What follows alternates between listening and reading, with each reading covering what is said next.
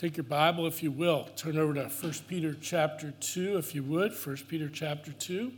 Encourage you to take out your notes. And, anyone second grade on down can head downstairs if they want to for children's church. I'll let you know that. Great song we just sang as I think about that idea of grace and the mystery. And each one of us in this room, if we know Christ as Savior, we have our own unique story of grace. And that's a lot about what this section of Scripture is going to talk about today. In Psalm 103, before we get to that passage, it says that we as believers in Jesus Christ must not forget all of the benefits of knowing Christ as our Savior. Psalm 103 is one of my favorite psalms I go to when I get kind of down and out. It says, "Bless the Lord, O my soul, and all that is within me. Bless his holy name. Bless the Lord, O my soul, and forget not all of his benefits." Think about that. And then the psalmist says this, "Who forgives all your iniquity, who heals all your diseases." And if he doesn't heal them in this life, we're resurrected to Christ in the next life. "Who redeems our life, your life from the pit, who crowns you with steadfast love and mercy, who satisfies you with good so that your youth is renewed like the eagles."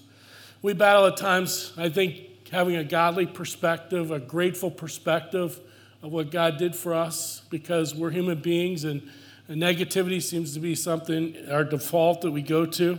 Lewis Perry Schaefer, a former Dallas Theological Seminary professor who's now in glory, listed 32 things that happened to our benefit the moment that we receive Christ as our Savior. And today we're going to look at just a few of those things delineated by Peter, the writer of this book.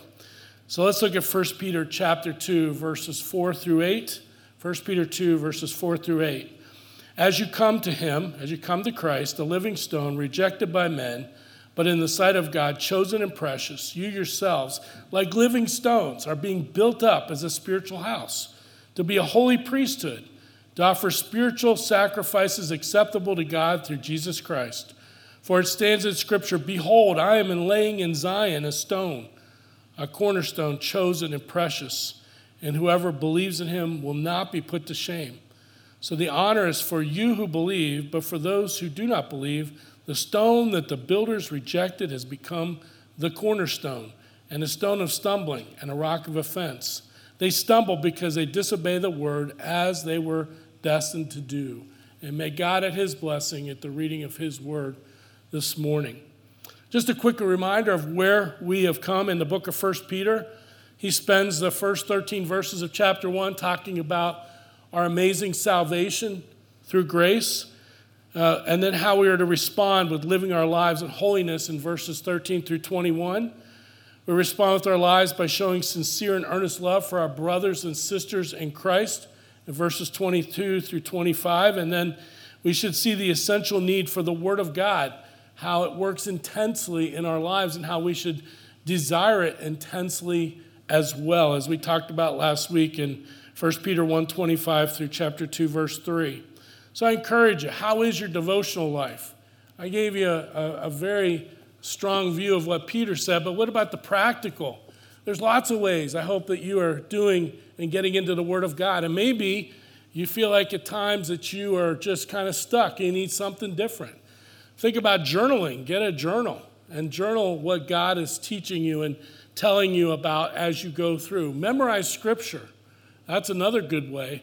But of course, you could go to YouVersion app and all kinds of apps on your phone. They have tremendous reading plans.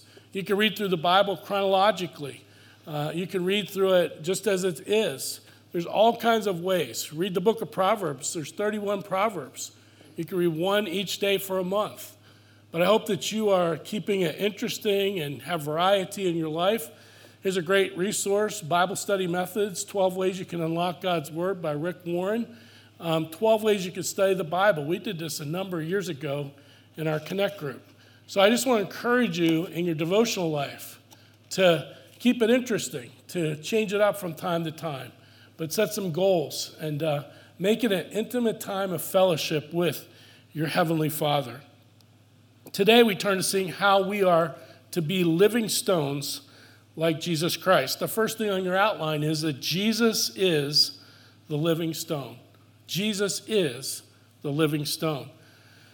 You go through the Bible, and there's over 200 names, I believe, for who Jesus is. And this is one of them, and not one that we often think or talk much about. In 1 Peter 2:4, it says, "As you come to Christ, a living stone, rejected by men, but in the sight of God, chosen and precious." Notice that phrase, "as you come to him." In other words, as the faithful draw near to him. This is the picture of a believer who's coming again and again and again with a passionate desire to build this intimate relationship with the one who created him or her. This is the continuing and abiding desire to be intimate with our Heavenly Father. I've been reading this devotional book this year, Grace for the Moment by Max Lucado, and we happen to give those out when men from our church are in the hospital. And he's got a story in there from late September about when he and his daughter Jenna, Max Lucado and his daughter Jenna, were visiting Israel. And they were in Jerusalem. And they watched as this Jewish man was approaching a corner, and his 4-year-old daughter was coming behind him. And she was kind of slow, and she said, "Abba, Abba, Father, Father." And he observed the scene as he went back and grabbed her hand and took her up to the intersection. And as they crossed, when the light changed, he swooped her and picked her up into his arms. That's the picture that we have of our Abba Father. Intimate relationship with us, intimately loving us and caring for us. Jesus is described in this verse as a living stone. And what does that mean? Jesus was raised from the dead, and he is the giver of life, physically and spiritually. In John 5:21, it says, "For as the Father raises the dead and gives them life, so also the Son gives life to whom he will." We see as the living stone, first of all, he was a rejected stone. A rejected stone. Jesus is, even to this day, and was rejected by men.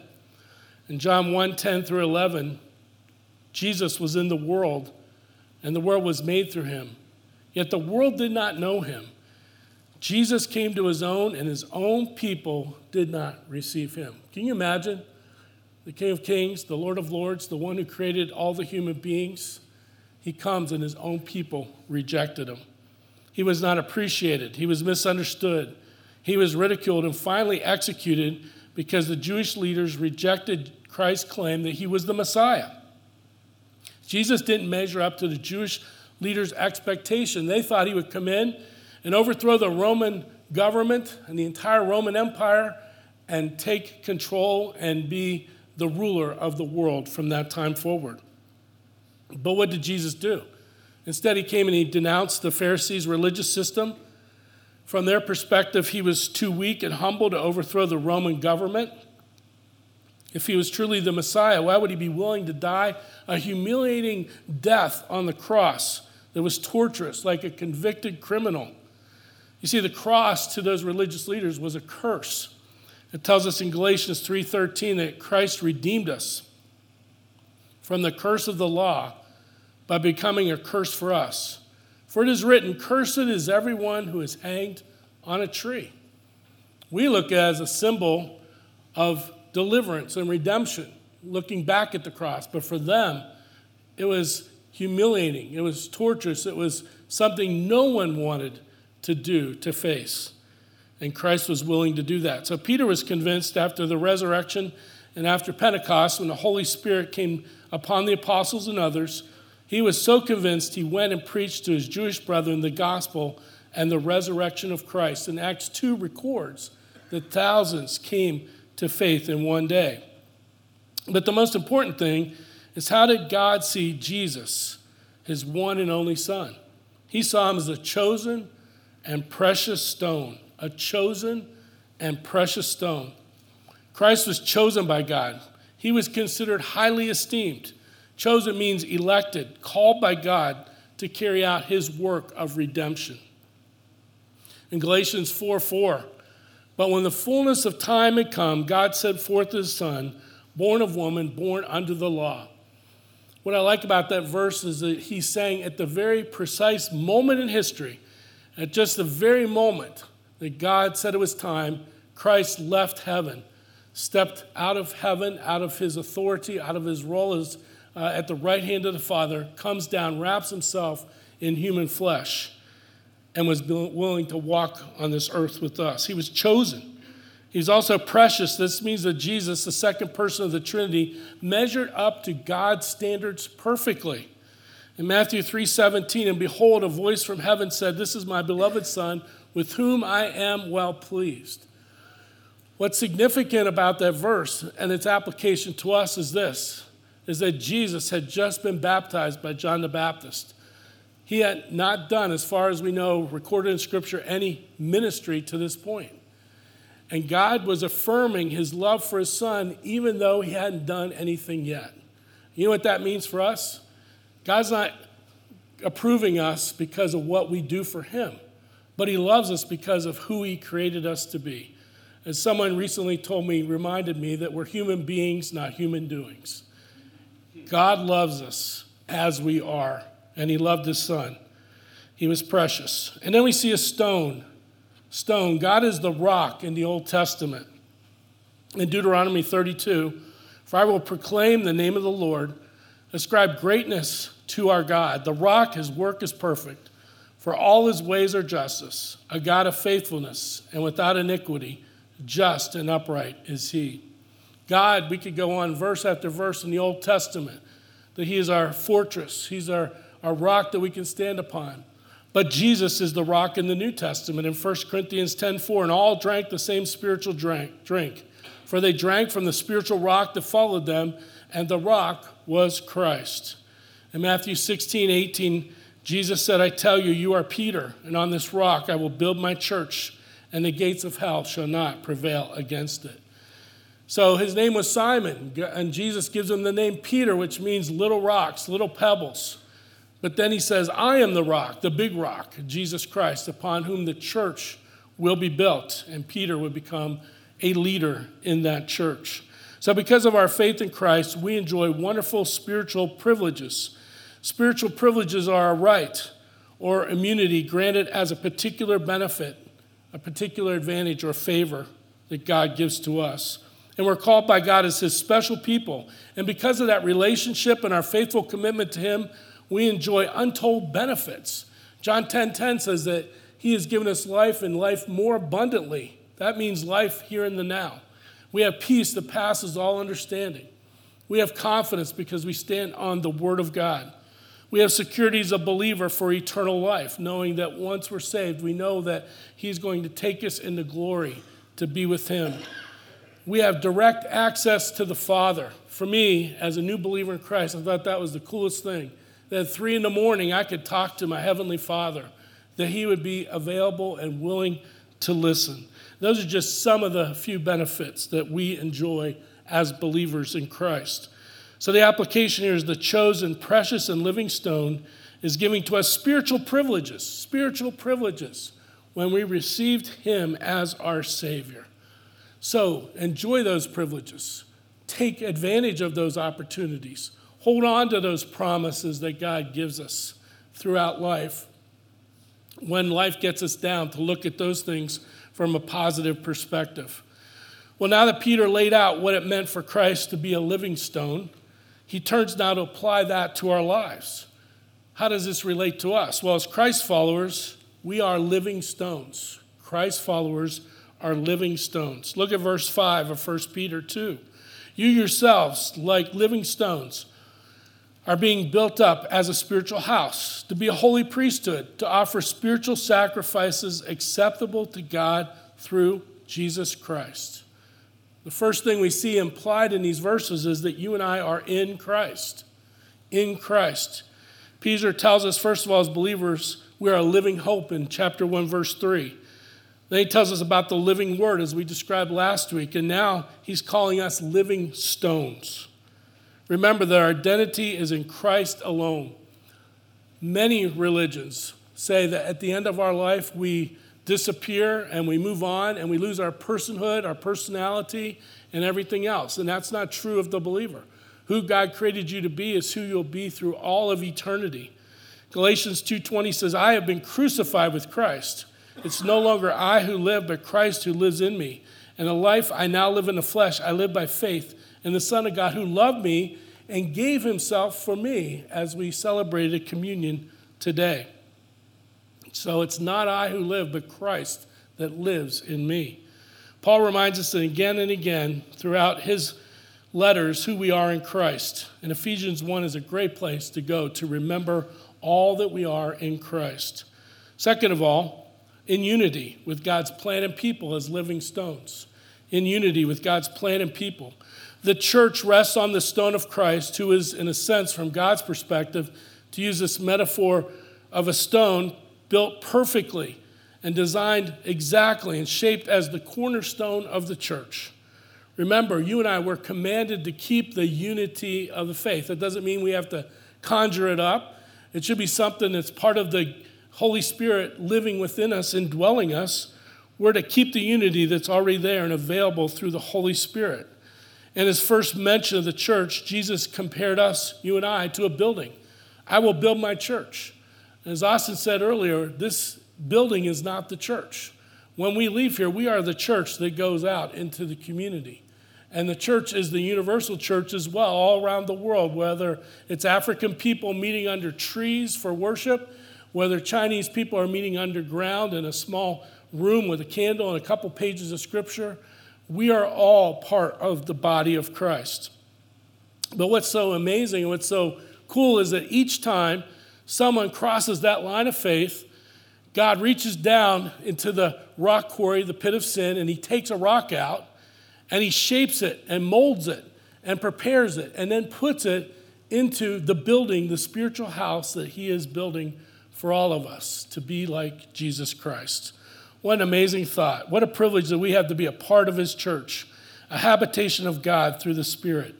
Ephesians 2:19 describes us, so then you are no longer strangers and aliens, but you're fellow citizens with the saints and members of the household of God, built on the foundation of the apostles and prophets, Christ Jesus himself being the cornerstone, in whom the whole structure, being joined together, grows into a holy temple in the Lord.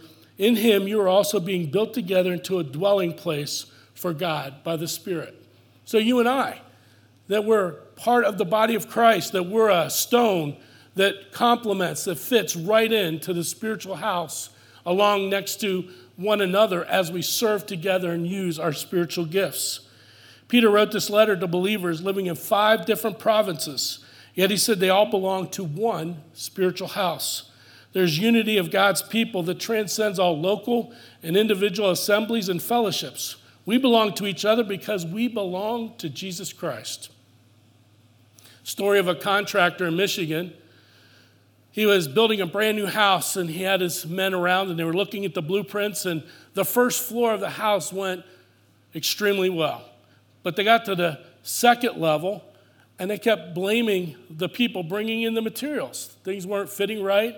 They weren't cut to the proper measurements and all that. And then finally, the foreman discovered that they were working off 2 separate sets of blueprints.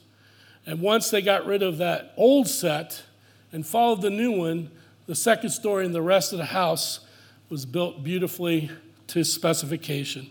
Too often, Christians hinder the building of the church because we're following the wrong plans. Think about Solomon when he built his temple. His workmen followed the plans so carefully that everything fit together on the construction site, according to 1 Kings chapter 6. If all of us would follow God's blueprints that are given in his word, we would be able to work together without discord and build his church for his glory. In unity, in Christ, now in service, He calls us in this verse holy priests. All believers are part of the royal priesthood. Next week, as we look at verse 9 and following, we'll talk more in depth about how we are priests. But for today, Revelation 1:6 says, And God made us a king, and God made a kingdom, priest to his God and Father. To him be glory and dominion forever and ever. Amen. Numerous places in Scripture that tells us that you and I, we are priests. This is the reason we don't have to go to a priest in order to be absolved or forgiven of our sins. We have a high priest that we have direct access to in heaven, because of the blood of Jesus Christ and because we pray in the name of Jesus. Our high priest is Jesus Christ, who sits at the right hand of the throne of the Father, praying, interceding for us constantly. Ephesians 1:18, it says, "For through Christ we both have access in one Spirit to the Father." So as we'll see next week, we're not an extension of the Old Testament Jewish priests. In reality, all Christ followers worldwide and right here in our church are ministers to God. You don't have to be ordained. You don't have to be licensed to preach. You don't have to have gone to seminary. Those things are not necessary. All of us are part of the priesthood of Christ. Think of Charles Haddon Spurgeon, famous preacher, evangelist from yesteryear. He refused to be ordained by human men because he believed he was ordained only of God. He didn't like the term reverend. He wanted to be called pastor. His preaching was always saturated with Scripture and centered on loving people and winning people to faith in Christ. Now, it's true that some are trained. Some are licensed. Some are ordained. I am one of those. Some are paid to carry out the ministry for the equipping of the saints to do the ministry God has called the church to do. But we have a responsibility, all of us, to carry out our uniquely designed ministry with our one and only personality that God has divinely put together spiritual gifts in your heart to do. God has given the work to us in cooperation with one another in unity with the local body of believers. Then we see in worship, he talks about offering sacrifices, spiritual sacrifices. In worship, to offer spiritual sacrifices acceptable to God through Jesus Christ. As holy priests, then, we are to offer ourselves, first of all, in surrender, making Jesus Lord of our life. You know, have you let him to have full control of every area of your life? That's a constant struggle, constant battle that we have, to let the Holy Spirit have full control of our entertainment choices, of our money, of how we raise our kids, and on it goes. In Romans 12, it says, "I appeal to you." He says, "I'm begging you, therefore, brothers, by the mercies of God, to present your bodies as a living sacrifice, holy and acceptable to God, which is your spiritual worship. Do not be conformed to this world, but be transformed by the renewal of your mind, that by testing you may discern what is the will of God and what is good and acceptable and perfect." What is good and acceptable and perfect. We're expected to daily offer ourselves up on God's altar for his use and for his glory. Worship is giving of ourselves to God and giving worth to all that God is as we sing, as we read God's word, as we pray, as we share our offerings, as we share communion, baptism, as we teach, for some who will teach in the next hour. We do all that to glorify God. And we worship through music as a source to praise the Lord. We gratefully praise God by declaring his amazing attributes. In Hebrews 13:15, it says, "Through him, then let us continually offer up a sacrifice of praise to God, that is the fruit of lips that acknowledge his name." That's what we are doing as we sing or as we share his word together, as we speak out loud. We worship God by doing righteous acts, by spurring others on to good works as part of the church, showing love and care and compassion for others. All these and much more make up worship, which we're called to do in order to provide offerings to God, which it says in Romans 12 is our reasonable service. Should be the outflow of the Spirit, should be natural for us to do. And we do all these things to be a reflection of our high priest Jesus, who is seated at the right hand of God. Someone has said humility is the altar upon which God wishes that we should offer him his sacrifices. Let me say that again. Humility is the altar upon which God wishes that we should offer him his sacrifices. I like how David puts it in Psalm 51. After his great beginning of the psalm, his great confession to his sin, he says in Psalm 51, "The sacrifices of God are a broken spirit, a contrite heart, O God, you will not despise." A broken spirit, a broken and contrite heart, O God, you will not despise. I think of a song that was popular when I was in Bible college. And it was a song that said, whatever it takes for my will to break, that's what I'm willing to do. Are we at that place in our walk with Christ where we're willing to say those words, that, Lord, whatever it takes for my will to break, that's what I'm willing to do? Is there anything in your life that's off limits to God right now? What are you holding back on that God wants you to surrender to Him? I hope you pray about that and think about that in your heart of hearts. Our application is this, that God makes us living stones to reflect in real time the living stone to the culture around us. The more we're like Jesus, the more we're salt and light to the world around us. The more that we light the way when the darkness is encroaching more and more upon this world. Well, trusting Christ as a building rests on its foundation is a good picture to hold on in our lives. Peter brings it home with a decision that all of us have to make. People decide to receive or reject the living stone. In 1 Peter 2, look at verse 6. For it stands in Scripture, behold, I am laying in Zion a stone, a cornerstone, chosen and precious, and whoever believes in him will not be put to shame. Verse 7, so the honor is for you who believe. First thing we see here is the honor of building our foundation on the rock of Jesus Christ. What an honor that is. We don't have time to look at 1 Corinthians 3, but he talks about there in verse 11 about laying that foundation on no other than Jesus Christ. Verse 6 is a quote from Isaiah chapter 28, verse 16. It says, the Messiah will be chosen and precious as we previously defined and is wanting people to come and believe and trust in him. Notice it says in verse 6, for it stands in Scripture. Peter is testifying here that the Old Testament is the inspired, inerrant Word of God. Notice, behold, he says, behold, view the Messiah. Look at him with gazing eyes. He will be a special stone in Zion, specifically on the Mount of Jerusalem. He will establish his permanent physical kingdom there one day. Notice he says he's a chosen stone. Once again, Christ is portrayed as the precise person to be the cornerstone of the building, the foundation. And a cornerstone is important because it establishes the plumb line of the building. All the lines that go out from that cornerstone, horizontal and vertical, help to make sure that the building is built in perfect symmetry as the architect designed it to be. And so that's why the cornerstone is so valuable and so important. He says that he's precious, something that's unequaled in value, costly, and irreplaceable.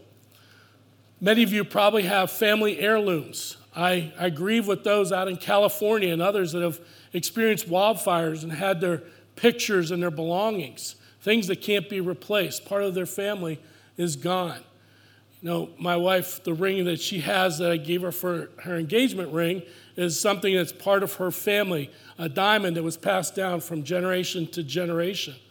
It's more valuable than a dollar amount because it's part of the family. That's how precious Jesus is, beyond description. And then it says that they will not be put to shame. Shame here means being deceived or betrayed by someone's promise, placing hope in someone and having that hope dashed. He's saying here in the Greek, in this particular verse, this is a double negative. And when a writer writes a double negative, that's what I learned in intermediate Greek, it means that it's impossible for it to happen. We are not called to be put to shame. We're going to be brought to glory, and shame will not be a part of our lives, and it's gone forever, just like our guilt when we surrender to Christ and our sins are forgiven. In other words, here Peter is saying that whoever believes in Christ will never lose their salvation. They will never be shamed or destroyed. Our hopes in Christ will stand the test of time, and his promises will never fail. And Peter is saying for Christ followers that the ultimate victory is yours, and your eternal life is secure no matter what happens. The Bible Knowledge Commentary says this: a cornerstone is the visible support on which the rest of the building relies for strength and stability. And I'm grateful that Jesus Christ is my cornerstone, my foundation, that will get us through everything in this life. And then we see the destruction of rejecting the rock of Jesus Christ. Look at the middle of verse 7 of 1 Peter 2 and verse 8 as we close. So the honor is for you who believe. But for those who do not believe, the stone that the builders rejected has become the cornerstone, and a stone of stumbling and a rock of offense. They stumble because they disobey the word as they were destined to do. Here Psalm 118:22 is being quoted as a prophecy leading to this time period. The Jews had rejected Christ, and Christ became the stone that they stumbled upon. The picture here is of someone walking on stones, and then all of a sudden they begin to stumble on the uneven stones, and then they fall and they crash against those rocks, and they're hurt or even destroyed. The rock the Jews rejected as Messiah has brought judgment upon them for now because of their unbelief. It says it was destined to do. God appointed them for judgment because they did not believe. In 1 Corinthians 16:22, Paul said, if anyone has no love for the Lord, let him be accursed. Now listen carefully. God does not destine people to unbelief, but he does bring judgment upon those who continue to walk in that unbelief. And if we lay our foundation on Jesus Christ and build our lives on that foundation, God will make us into spiritual houses that will never, ever be destroyed. In Matthew chapter 7, Jesus was talking about building our house on the rock, and you're probably very familiar with this parable, but let me read it to you again. In Matthew 7:24, it says, everyone then who hears these words of mine and does them will be like a wise man who built his house on the rock. And the rain fell, and the floods came, and the winds blew and beat on that house, but it did not fall because it had been founded on the rock. And everyone who hears these words of mine and does not do them will be like a foolish man who built his house on the sand. And the rain fell, and the floods came, and the winds blew and beat against that house, and it fell, and great was the fall of it. So many people are building parts, if not all their house, on the sand of this current culture and this temporary world. They're more interested in the approval of men than the approval of God. Some are holding on to grudges, letting pride stand in their way of being the holy priest in God's service they need to be. The good news is that we can go in confidence that we're secure in Christ, that we have all the privileges and benefits afforded to us as Christ followers. We're called living stones for Christ. So here's the application. Every Christ follower can have bedrock assurance of eternal life by laying their spiritual foundation on the rock of Jesus Christ. A very good summary word there. Every Christ follower can have bedrock assurance of eternal life by laying spiritual foundation on the rock of Christ, so we can live in confidence that no matter what happens, that God has our best interests in mind, and he's going to get us through the storm, and he's going to make us better for it in the end. Our key thought is this: are you honoring God's work in your life by building daily on the firm foundation of Jesus Christ? Are you building on that foundation on a daily basis, becoming more like him? There's a story of a church in New Brunswick, and in that area there's a place called Deer Island. And it's interesting because the fishermen, for years before they put a navigational system in, would come to this cove, this little inlet, and the church was elevated a couple hundred feet above the cove. And it wasn't anything special about it. It didn't have the design of a lighthouse or anything, but the steeple always had lights on it. And at night, when the fishermen were coming in, they would always line their boats up to the steeple of that church to help them avoid the shoals and the ledges and the rocks that would get them safely into shore. In the 60s, they did build a navigational system with lights and everything for all that, but for several hundred years, the light of that steeple guided people safely home in their ships. May you and I, as the lights, as the living stones for Christ, may we be guiding people safely home to faith in Jesus Christ. May we be that example of that church there in Deer Island in New Brunswick.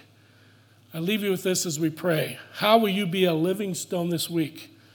A holy priest to minister to others and to be salt and light in your neighborhoods this week. Let's pray.